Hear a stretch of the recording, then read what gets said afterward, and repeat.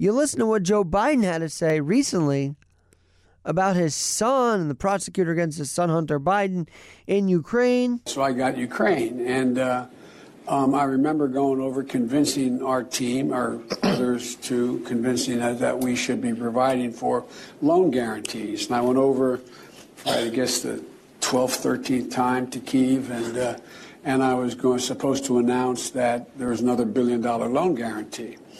And I had gotten a commitment from Poroshenko and from Yatsenyuk that they would take action against the state prosecutor, and they didn't. So they said they were walking out to the press conference. I said, no, I said, we're not going to give you the $1 billion.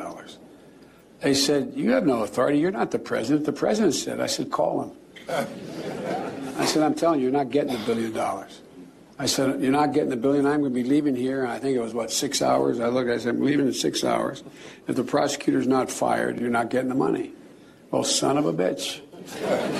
Got fired. So that's scary, right? So Joe Biden admitting that he got a prosecutor fired, and yet all CNN talks about is how Trump wanted Biden's son to be investigated.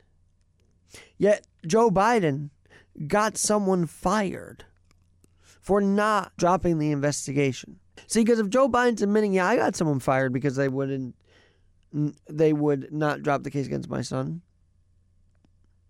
It's the same tactic with the admission scandal. Get my kid in here now, or we're going to pull the funding from your university. Yet everybody wants to talk about what Giuliani and Trump are saying.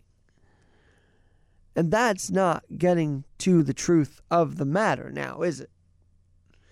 Is it CNN? Is it MSNBC? Is it any of the mainstream? No, it's not. No, it's not. So maybe you should download that audio bit where Biden admits to getting someone fired for refusing to drop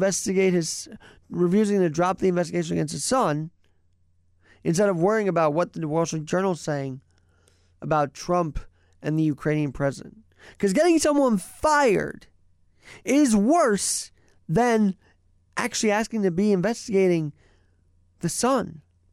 That's just my take.